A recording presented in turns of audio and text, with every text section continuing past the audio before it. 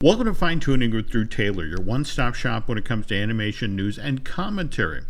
I'm Drew's co-host, entertainment writer Jim Hill, and he and I are recording this on Thursday evening, September 30th, 2021. Going to be a fun show this week, folks. You're definitely going to want to hang around for the second half, which is when Drew and I interview Kirk Thatcher, the writer-director of Muppet Haunted Mansion. Kirk is a really great guy and shares a number of stories about his career at Henson, like how many years it took to actually get a Muppet Haunted House movie made. But first comes the news, and today's Fine Tuning is brought to you by Storybook Destination, trusted travel partner of the Jim Hill Media Podcast Network. For a worry-free travel experience, please book online with StorybookDestinations.com. And Drew, all right, literally minutes ago? Yeah. Some big news broke, right? Yes. Disney and Scarlett Johansson have reached an agreement. Obviously, this has been in the better part of the summer, has been spent with them bickering back and forth about Black Widow and what she was owed. And she said, "I am happy to have resolved our differences with Disney. I'm incredibly proud of the work we've done together over the years and have greatly enjoyed our creative relationship with the team. I look forward to continuing our collaboration in years to come." And obviously, there was actually a statement from Alan Bergman who said, "We appreciate her contributions to the Marvel Cinematic Universe and look forward to working together on a number of upcoming projects, including Disney's Tower of Terror." So Tower of Terror is still in the mix, and it was actually name-checked by Alan Bergman. So, wow. Yeah, there you go. Oh. Okay, and what makes me crazy here is you shared a piece of information with me weeks ago that we still can't reveal. Correct. But if people knew who Scarlett is supposed to be working on with the Tower on the Tower of Terror movie, it is a very exciting personality, I think, that is working alongside Scarlett on this project, and obviously a script by Josh Cooley, our friend who directed Toy Story 4. So True. Okay. Everything I've heard is very promising. So the fact that Bergman called out Tower of Terror, okay, pretty good, Jim. Pretty good. That's great news. By the way, last week you talked about you're now officially part of the Critics Association, the Critics Choice Association. Yeah. So I have to ask: have the screeners started showing up yet, or anything interesting in the mail? Nothing yet, but hopefully around Thanksgiving is when they really start to pile up. So, I can make a dent in all these movies coming out this year. Very cool. Okay, well, I bring up things in the mail because just today I got a copy of Playboy magazine, specifically the issue from October of 1982. I bought this issue off of eBay because of Lawrence Linderman's interview with Robin Williams. And it's interesting. Robin actually did 2 interviews of size with Playboy over his career. This was the first. And what's kind of interesting about this is where Robin talks at length about that Disney Paramount co-production, Popeye.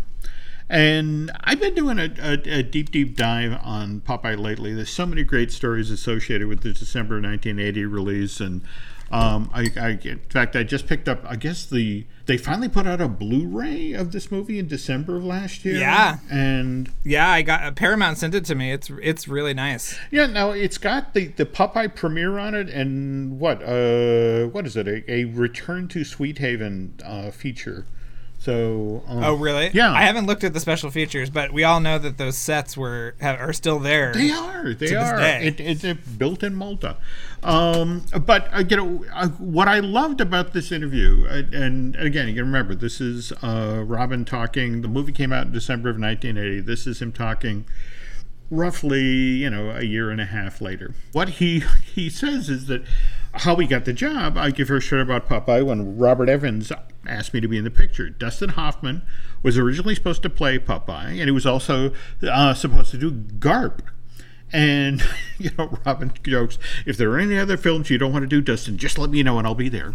But anyway, Mork and Mindy was really hot at this time, so that's why Evans reached out to Williams and wanted to see what happens. I don't know if you saw early this week, there was, in fact, I think it keyed off of Google using Christopher Reeves as one of their art pieces of the day. But there was an interview out there where he talked about how doing Superman, having come out of studying acting at Juilliard with the people of his generation, and people initially made fun of Reeves because he made this choice, and he says, well, it was kind of a calculated risk. Right. And what's interesting is Williams kind of felt the same way about Popeye. He said, I felt really confined by the work I was doing on television at the time. I thought, with Popeye, I might then get a chance to explode, to show the world what I could really do with the right role. But then Paramount pulled the plug on the film and said, you people have to come home. You're tired and you're over budget, and if you stay any longer, you're on your own. So, all right, Paramount pulls the plug just as Altman and company are getting ready to shoot Popeye's slapstick-filled finale, which is supposed to be this affectionate tribute to the Fleischer films, filled with all sorts of slapstick, but with no money coming in from Paramount. Williams goes on to say, there's no boffo ending. On the last day of shooting, we are struggling desperately to come up with an ending. And we all knew it would take great special effects to pull off, but the special effects guys had already left Malta. And so here's Shelley Duvall, who's supposed to be attacked by an octopus, but the one that had been built for the movie can't do anything. So Williams goes on to say, now what killed me is Disney had put up half the money for this movie. And Paramount hadn't told them yet that they'd pulled the plug on the money for the movie. And I'm sure that if they knew we were still over there in Malta trying to make the end of Popeye work, and that we were stuck with an octopus that couldn't even manipulate its arms, I'm sure that Disney would have put a few Imagineers on a plane, and then we would have had an octopus that would wink and blink and blow bubbles and smoke underwater. So I remember reading this interview. I got Playboy just for the articles, Drew, just for the articles. Oh, sure. But back in 82, Williams, to prepare for the role of Popeye, supposedly watched 50 hours of the original Fleischer Popeye shorts to get the voice down and how the character moved. And I bring that up because, okay, folks, I know that this episode of Fine Tuning won't be available for downloading till Tuesday, October 5th. So what I'm about to say might frustrate a few of you, but Turner Classic Movies, known to TCM to cable TV fans, will be hosting a celebration of the 100th anniversary of Fleischer Studios on Saturday, October 2nd. This fabled animation studio, which was originally known as Out of the Inkwell Studios, was founded in New York back in 1921. Now, I bring this up because according to the TCM website, that cable channel has, and I'm quoting directly now, hundreds of movies on demand. Our extensive library is updated each month with new titles, including introductions by special guests and our TCM hosts, including Ben Bankowitz. Movies are presented uncut and commercial-free. So what I'm hoping here, folks, is that this 100th anniversary of Fleischer Studio programming that I'm about to describe will be available as an on-demand offering. Just sharing these titles, so jot them down and try to chase these down. Now, supposedly on Saturday, October 2nd, 8 p.m., 7 p.m. Central, TCM presented Cartoon Carnival. Now, this is a TCM premiere produced in 2021, 90-minute documentary that charts the birth of the American cartoon through the silent era until the arrival of Disney. It's told through interviews with animation historians and supported by archive clips. I realize you just went cable-less recently, yes. Right? Yeah, so we can FaceTime and you can just point the phone towards your TV. And that way we can watch it together. Okay, cool. Well, I am planning on DVRing these things, but the next following Cartoon Carnival, beginning at 9:45, they're going to present a series of shorts that focuses on Fleischer Studio during Hollywood's silent era. Then at 10:45, there'll be a series of shorts that what Fleischer produced during the sound era.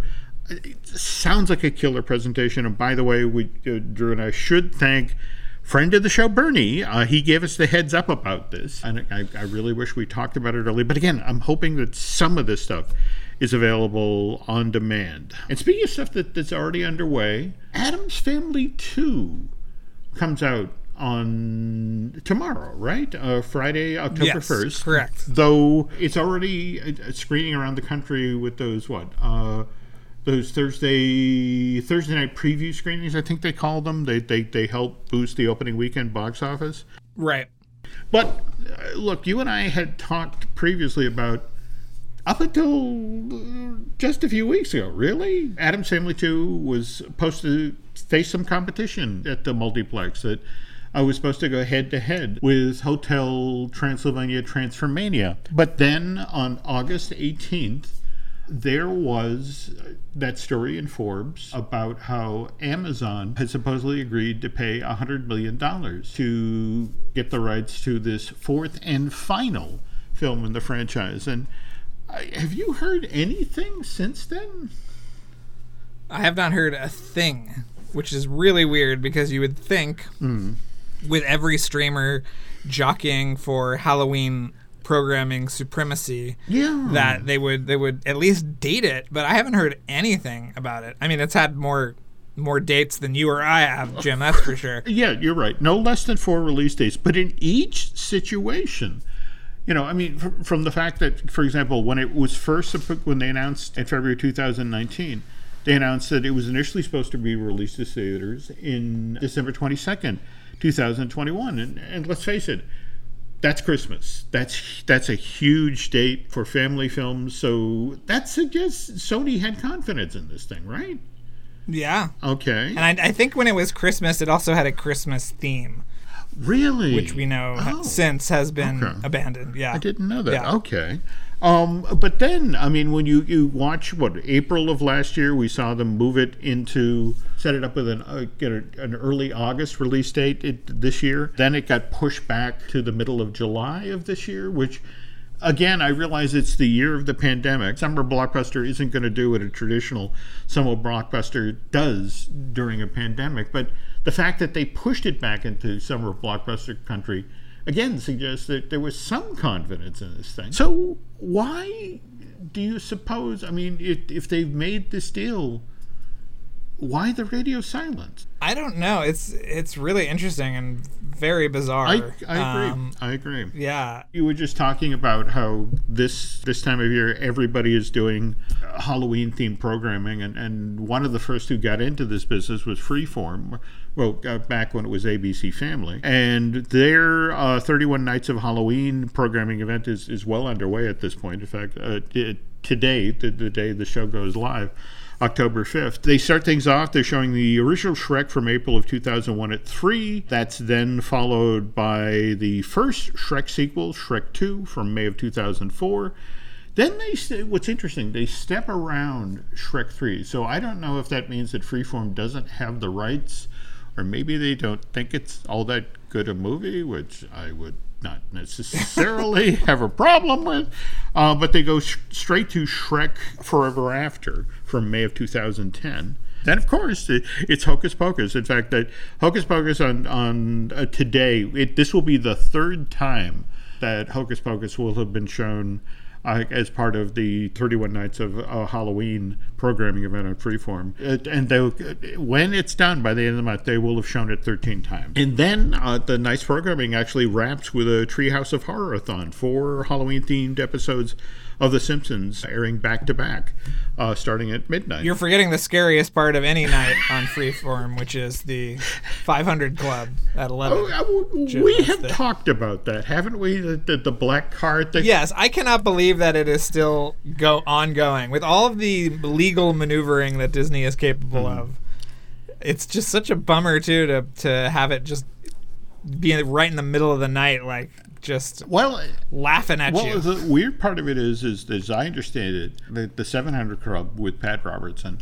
it airs, I want to say, at 11 in the morning and 11 at night. And it's grandfathered into the deal. There's no workaround. And I still don't understand what Pat gets out of it, because I can't imagine the Venn diagram of Freeform watchers and 700 Club supporters, that has to be a tiny group. But he's not willing to give up whatever spotlight he has. And more to the point, this month in particular, I mean, this is Pat going head-to-head with, we've got animated features from Pixar, we got Monsters, Inc., Monsters University, as well as the seasonal special, Toy Story of Terror. We've got Tim Burton's Nightmare Before Christmas, Corpse Bride, also Frankenweenie.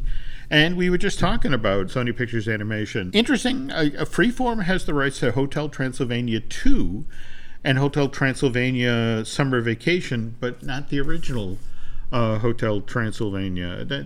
Any idea who has the streaming rights for that these days? Or... Well, we're talking about linear broadcast, which is completely different from streaming rights. This is true. Eventually, they will all end up on Disney Plus. because they signed that deal with Sony earlier this year, where a lot of their legacy content will live on Disney Plus after that first window. Wow. So maybe they have the show on there too, and it'll be a nice little dive into Hotel Transylvania. We're willing to take bets that we thought Hotel Transylvania Transformania would end up at Disney. So that's what's fascinating about this Amazon thing, which again we still don't know about. Speaking of Disney Plus, when Drew and I get back, we'll share that interview with Kirk Thatcher. But first, a few ads. Another day is here, and you're ready for it. What to wear? Check. Breakfast, lunch, and dinner? Check. Planning for what's next and how to save for it? That's where Bank of America can help. For your financial to-dos, Bank of America has experts ready to help get you closer to your goals. Get started at one of our local financial centers or 24/7 in our mobile banking app. Find a location near you at bankofamerica.com/talktous. What would you like the power to do? Mobile banking requires downloading the app and is only available for select devices. Message and data rates may apply. Bank of America N.A., member FDIC. When you need mealtime inspiration, it's worth shopping Kroger, where you'll find over 30,000 mouth-watering choices that excite your inner foodie. And no matter what tasty choice you make, you'll enjoy our everyday low prices, plus extra ways to save, like digital coupons worth over $600 each week. You can also save up to $1 off per gallon at the pump with fuel points. More savings and more inspiring flavors make shopping Kroger worth it every time. Kroger, fresh for everyone. Fuel restrictions apply. And we're back. And speaking of ads, a number of trailers dropped this week. First of all, what did you think of? I mean, obviously, last week we did the interview with the folks from Encanto. What did you think of the trailer?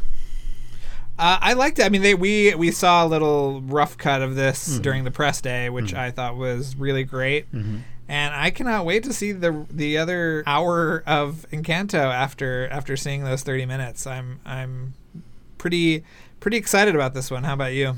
I have to admit, I am looking forward to it, but at the same time, for the different stuff. I mean, again, I'm just fascinated by the notion of our first Disney heroine who doesn't have ice making ability or fairy godmother to back her up. And more to the point, that the rather stern grandmother genuinely intrigues me. And what's kind of weird, I've been looking at Twitter that evidently there are a number of fans of Fine Tooning from Portugal who have been tweeting out, "There's a stern grandmother." Evidently, Portugal may have cornered the market on stern grandmothers, so they're really looking forward to this film. On the other hand, I gotta say, I really loved the trailer that got put out there for Skydance Animations. So this is their first short for Apple TV, right? Blush? Yeah, this will be the first. It's the first anything really, I think, from Skydance Animation and Apple TV, and it'll be on the platform tomorrow. So by the time that this episode airs, we can all have enjoyed Blush, and we will discuss it on the next episode. I'm sure you and I. Okay. But yeah, it looks great. Do we know if Mr. Lasseter is on the credits for this? Or? I believe he is, and I also believe I saw that Nathan Greno also is credited because he provided some storyboards for this one. It is written and directed by Joe Mateo, who, Jim, you love because he did Prep and Landing. That's right. So this is a great vet from animation, from Disney Animation. Okay. So executive produced by John Lasseter, and it is the first Apple TV Skydance Animation project before features Luck and Spellbound and the upcoming animated series The Search for Wondla. So there you go, Jim. That's all I know. Okay. So gotta go check that out. And finally, we have our trailer for Maya and the Three. As a fan of the Book of Life, I am just so thrilled to be basically going back to this world, to going back to this level and this style of animation. What did you think of the trailer?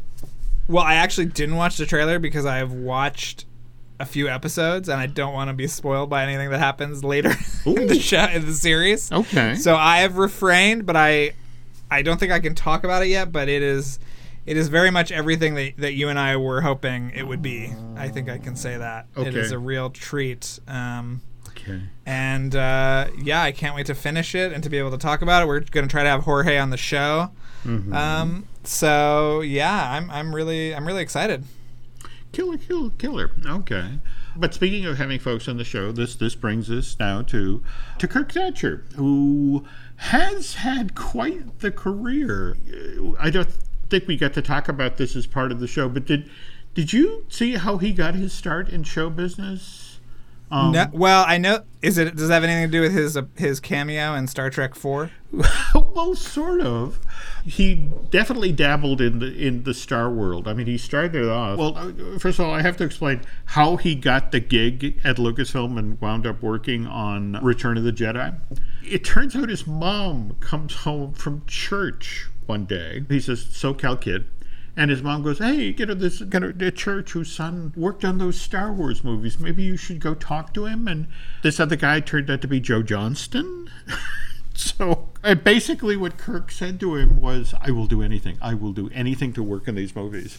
And eventually Joe reached out to him and said, hey, we're setting up the creature shop, basically, for Return of the Jedi. And we need basically the guy who's the lowest man on the totem pole. We need the guy who's going to do the scut work. And by that I mean we need somebody to paint the room where the creature shop is going to be set up. And then we need guys to clean molds. And he that's the thing. He came in at the ground level, and then he worked so hard at Lucasfilm on a number of different projects that he sort of caught the attention of Leonard Nimoy. Because you got to remember that at that point, Lucasfilm is now doing the effects work for Star Trek 2 and Star Trek 3, and he becomes Leonard Nimoy's production assistant on the film. And that's actually how he'd seen the scene in the script where the punk is on the bus with the mohawk and hassling Captain Kirk and Mr. Spock, and he was let me be the punk. And it's like, you're willing to dye your hair, yes, and you're willing to shave your head, into a mohawk, yes. And it's like, and he describes, that in that distinct Nimoy voice, interesting. But he got the gig. And do you know the weird follow-up story for Spider-Man Homecoming? Yes, he got to reprise his role in that montage where Spider-Man is sort of doing very inconsequential helping around the city. He actually reprises his role. Same look, same boombox. It's all there. It's really, really funny. So well, he's standing by the hot dog part, I want to say, right? He is, but what's fascinating about this is that when Kirk was telling me the story, he was in a meeting with Kevin Feige, the head of Marvel. Never told me what the meeting was about, but he's in a meeting. And Kevin starts to enthuse about, oh my God, I love Star Trek, The Voyage Home. And I love what you did, as the punk. And you know what? We're shooting Spider-Man Homecoming in New York right now, and you should be in that movie. And it's like 24 hours later, he's in New York City. He's got the boombox. He's got the costume on. And this all came out of sitting down in Kevin Feige's office, and talking about some other project. So again, just weird how movies work somehow. And speaking of which, as we mentioned at the top of the show, Kirk has been trying for almost 30 years now to get some sort of movie made with the Muppets that involves a haunted house, right? Yeah, it was really interesting to hear how desperately he's wanted to do this, because I think he's directed 2 Christmas specials / movies for the Muppets. So finally he gets his Halloween movie after all these years, Jim. Oh, okay. Let's let Kirk himself tell the story. Okay, Kirk, just to start things off and again give you some idea of how long I have been tracking this project. I had a meeting with the folks back when it was the Muppet Holding Company. After Disney had acquired them in February 2004, and I remember being at a conference room in Glendale with Chris Curtin, and he was laying out the whole plan, and he actually handed me this info sheet. Right in the middle of the info sheet is a mention of Muppet Haunted House with a script by Kirk Thatcher and Jim Lewis. So, yes, sir. That was what, 17 years ago? Oh, and we had written a version of that, a different version of that, probably 6 years earlier, in the mid '90s. Holy! This a Haunted Mansion or a Haunted House Halloween Muppet special has been a project I've been pitching since probably 95, 90, after we finished Treasure Island. I just thought, and then when Disney bought the Muppets, and then they, because you never know with the IP. If you're allowed to use it, even though it's owned by the same company. But then when they came up to us a couple of years ago and said, what do you think? Because when I first met the Imagineering people who are running the Muppets now, I said, a Muppet Halloween thing, we got to do something. And I didn't say Haunted Mansion because I knew, just because it was owned by Disney doesn't mean you could play in that playground. And after we did Muppets Now, they came to me and said, what do you think of a Muppets Haunted Mansion special or movie? I said, oh my gosh, that's 2 dreams come true, to do a Halloween thing with the Muppets. And I grew up in LA, so the Haunted Mansion, my top 3 rides, like in my life still, it's the Haunted Mansion, the Tiki Room, and Pirates of the Caribbean, with Jungle Cruise probably in there too. And so to do anything with the Haunted Mansion and the Muppets, and I grew up loving the Muppets and all that, was just kind of my head kind of exploded. It was super exciting. It's been a lot of work, but really, really rewarding to see it come to fruition. So how close was it to that document or whatever you were working on when Jim saw it? Not at all. The other 4, I think we did 4 versions of a Muppet Halloween special. One was more monster centric. One was more classic monster, which became a Muppet video game. I remember in the late 90s or early 2000s, they came to me and said, hey, that thing you and Jim wrote, and we probably wrote 2 or 3 versions of it, like a TV special and a movie, and then back to a special. They said, would you be okay if we use that as the premise for a video game where the Muppets turn into classic movie monsters? I said, yeah, it's great. Sure. I mean, I don't own it, so you can do whatever you want. Thank you for asking. So yeah, nothing to do with that. Actually, nothing. We really couldn't pull anything from those because they were original stories, not based in the Haunted Mansion. And part of the joy of this was really using the characters and the setting of Disney's Haunted Mansion. So, I mean, the only thing we pulled, which is kind of obvious, is Muppets being ghosts. Right. Yeah. Well, I was wondering how you figured out which Muppet would play which character in the Haunted Mansion. It's funny. That's whenever we do something that isn't the Muppets being themselves, that's a huge issue. The first thing that obvious was Piggy as Madame Leota. We call her Madame Pagoda. And that was easy. And then I pushed really hard for Fozzie to be Gauzy, the Hatbox Ghost, because he's cuddly enough. Because, the Hatbox Ghost is really kind of a living corpse. He's a skeleton with eyes. And I thought, well, if we do with Fozzie, he's not going to really scare little kids. And it's kind of funny to see him. If you've seen the poster, he has teeth, which was a big fight. I said, the Hatbox Ghost, if we just Fozzie put dark around his eyes, he just looks like Fozzie in emo guy liner. And I said, so let's give him the teeth so he kind of resembles the Hatbox Ghost. So that was none of these were battles, but sort of like discussions, I would say. And then the rest kind of fell into place. There wasn't any, those are the 2 most iconic characters are Leota that you actually meet in the ride, and the Hatbox Ghost. The caretaker we had as a human, Darren Criss, who does an amazing job. It's the first human who does a song number with the Muppets, and he nailed it. I knew who he was from Glee, but I'd never worked with him. And oh man, we had so much fun. And he gets this whole song number essentially to himself as the caretaker. It's the first song in the movie. And he was great. So let's see, is anyone else Bunsen and Beaker get to play the busts that follow you, the 2 busts, and that was funny. It's just a quick cameo. A lot of them just have quick little moments. And then the ballroom scene was the big casting we had. It's a huge it's our giant musical showstopper, and we cast pretty much every Muppet you could think of, and some of them as characters you recognize from the ride. Like one of the obvious ones was well, Rolf has to be the guy at the organ because he's our keyboard player. And so we had fun with that. And then we got to cast Sam and Pops as the two portraits, that the duelists that in the paintings that turn and fire on each other. And then Robin, a little Robin ghost, is the kid or the character who's worshiping his birthday, blowing out the candles. We've got Chip as I think Pickwick is the name. What's great about working with Imagineering is they have this book. They told us that the character who's hanging off the chandelier is named Pickwick, which I never knew, and I'm a big Mansion fan. So Chip got to play him. We just really cast it out after those main ones. It was just sort of the fun of who might look like someone, and then we kind of created our own characters. And then the ghost host you never see in the ride is played by Will Arnett, which is amazing because he's got that deep gravelly voice, Right.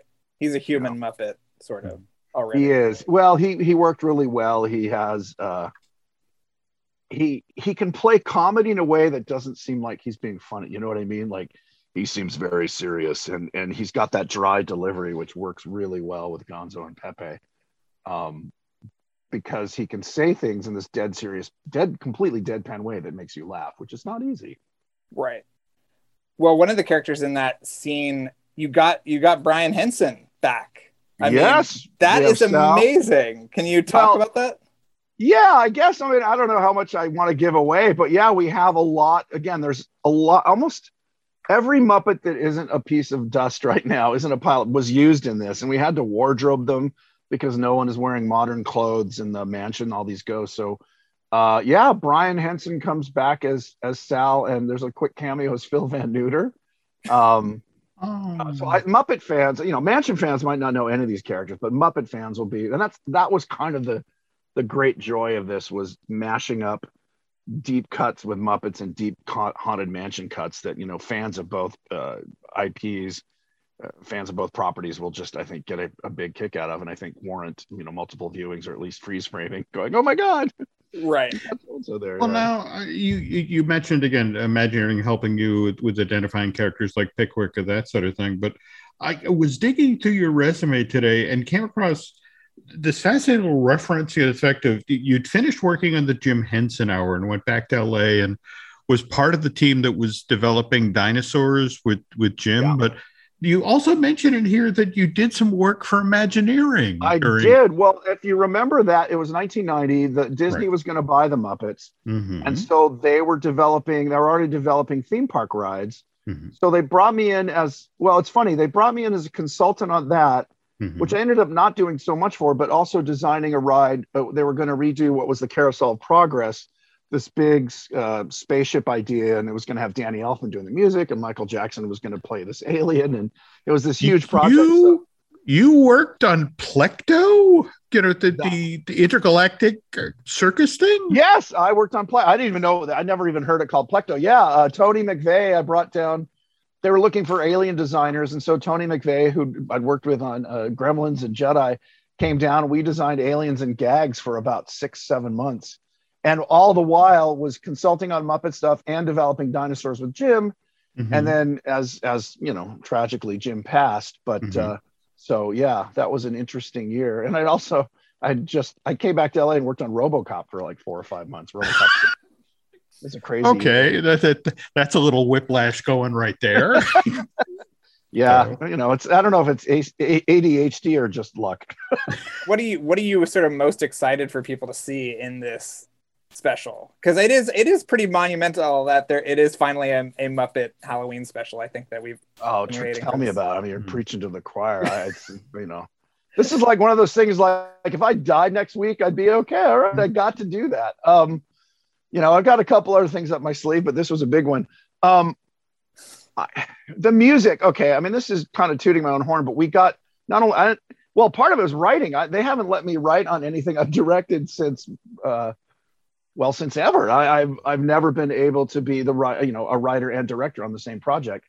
So for me, it was really fun and again, I think partially it's because of my deep fanboyish of the Haunted Mansion. I knew dialogue from the ride. We didn't have to Google it.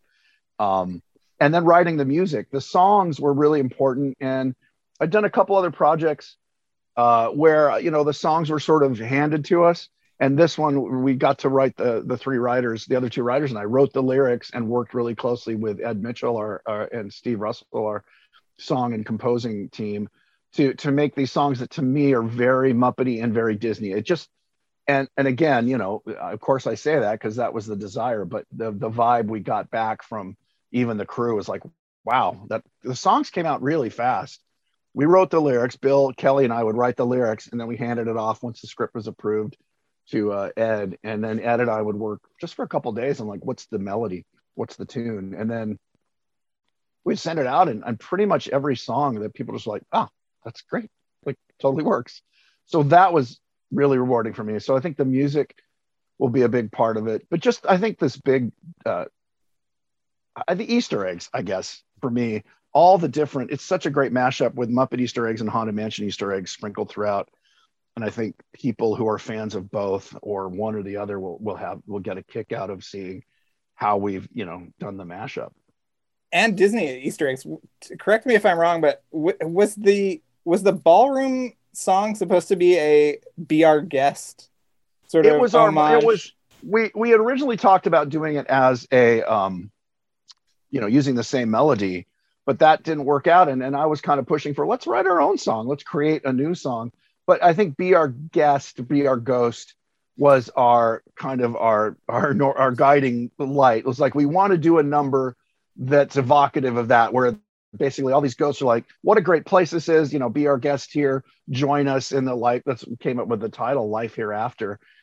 Join us in the life hereafter, sleepless nights, eternal laughter. And so, yeah, Be Our Guest was sort of the inspiration for what this number was. And it just grew and grew. It originally was going to be the song was going to be smaller, but what they do for it. And Bill Beretta, our executive producer, was like, no, this is it, man. You've got to go for it.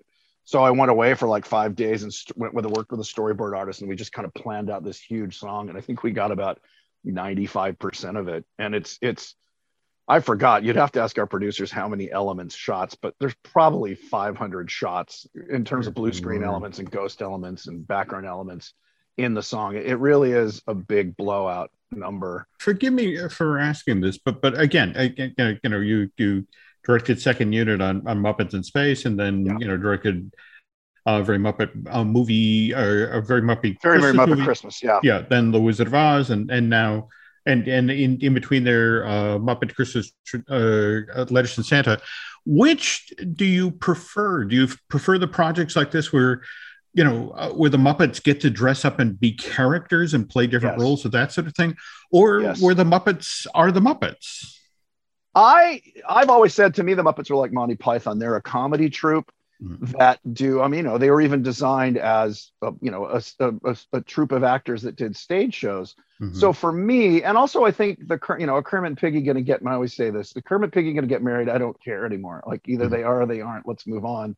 And I think for movies, now not for a TV series, but for movies or short form things like this, I like seeing them like Treasure Island or Christmas Carol thrown into a genre. And so and this is kind of the best of both worlds. We get to see the Muppets as the Muppets at a Halloween party celebrating Halloween, and then we get to see the Muppets as Haunted Mansion residents. So we got to our cake and eat it too, which was, again, part of the fun of this. Is like, oh gosh, we get to do everything. And one of our concerns was that people knew that the ghosts in the mansion were not dead Muppets. They were, and we actually have a line of dialogue that explains. And it's fun because it's buried in the actual Haunted Mansion dialogue. When you're on the ride, they say they're responding to your sympathetic vibrations. The spirits you're going to start seeing things because they're responding to your sympathetic vibrations. I said, well, let's pivot on that and say things will look familiar to you because they're responding to your sympathetic vibrations, and it's going to look the spirits. And again, this is part of the plot. They want to entice you to join them. So of course they're going to make it look familiar. So of course, to Muppets, many of the denizens are going to look Muppety to make them feel at home. So it's interesting you brought that up. That was a discussion in the beginning. Like, are kids going to think that the Muppets are in costume at the mansion? Or like, no, we make it very clear in the introduction when they go in that what you see here is basically the house. And again, it's been used in other haunted house movies. Like, it's going to make you see what you want to see or what you're comfortable seeing. Right.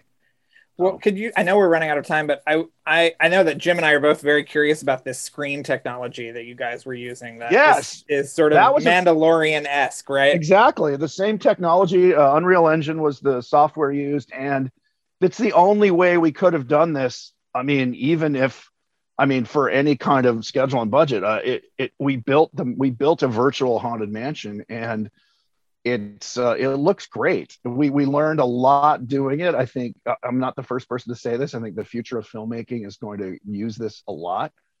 I want to use it again because it just opens you up to doing things. There's certain tricks about shooting it that aren't traditional. The weirdest thing is when, you get there as a director, you're like, oh, I don't move the camera, I move the room, but I'm not really moving the room. I'm just moving the room on that screen or those screens.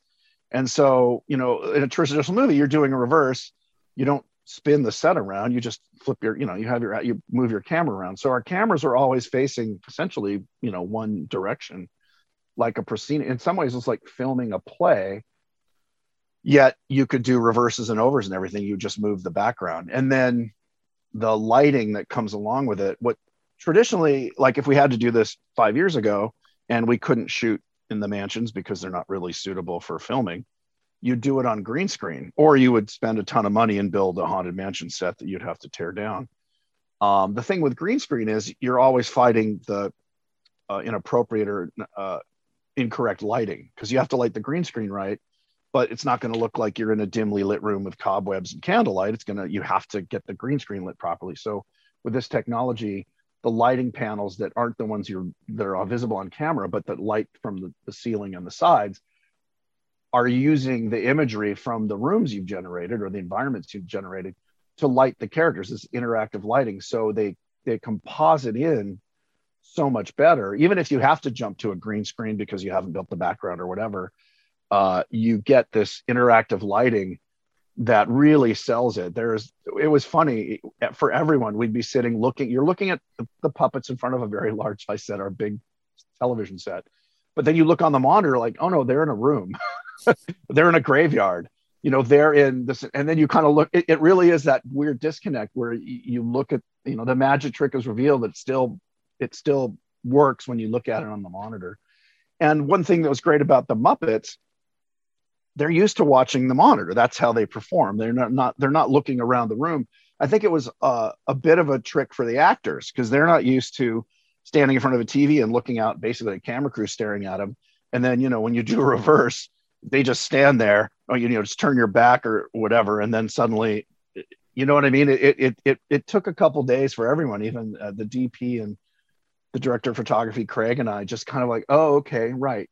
The camera doesn't move that much. You can dolly left or right or push in and out, and that's about it. The rest of it is you're moving the room. So it gave us a lot of freedom of where we could go. We built essentially a whole virtual version of the Haunted Mansion, and you get to light it any way you want, even if it's not physically possible. You can have, fake candles lighting a fake room. I mean, that was the biggest challenge for the whole thing. Was almost nothing was there. The only thing that was really there was the actors and the puppets. Everything else was either green screened or blue screened and comped in later, or was on a TV in the background that wasn't a real room. Got it. At this point, you directed multiple movies that celebrate Christmas. You got a TV movie set at Thanksgiving, and now Muppet Haunted Mansion. Valentine's, to Halloween. Any other holidays you're jonesing to do stuff about? Or that's funny. We joked about that. The Muppet Easter special. Not in my perfect world, I would just do Halloween movies for the rest of my life. And like I said, there's probably like 7 Muppet Christmas movies, and this is one Halloween. I'm like, hey, let's even it up a little bit. I was joking with friends today about let's do a Muppet Werewolf Thanksgiving, just like, why not just have Muppet monsters at every holiday? But to seriously answer question, there is no other holiday. It's funny.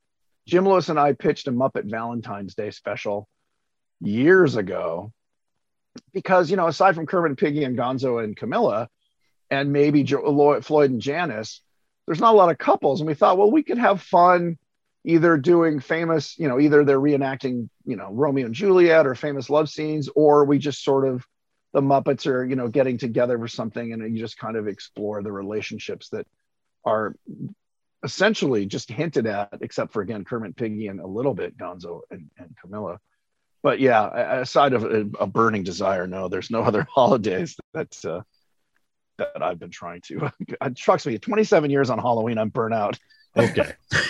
Well, are there any other attractions that you would like to insert the Muppets into? Yes, absolutely. Okay. I mean, they're fairly obvious which ones, since they just did Jungle Cruise.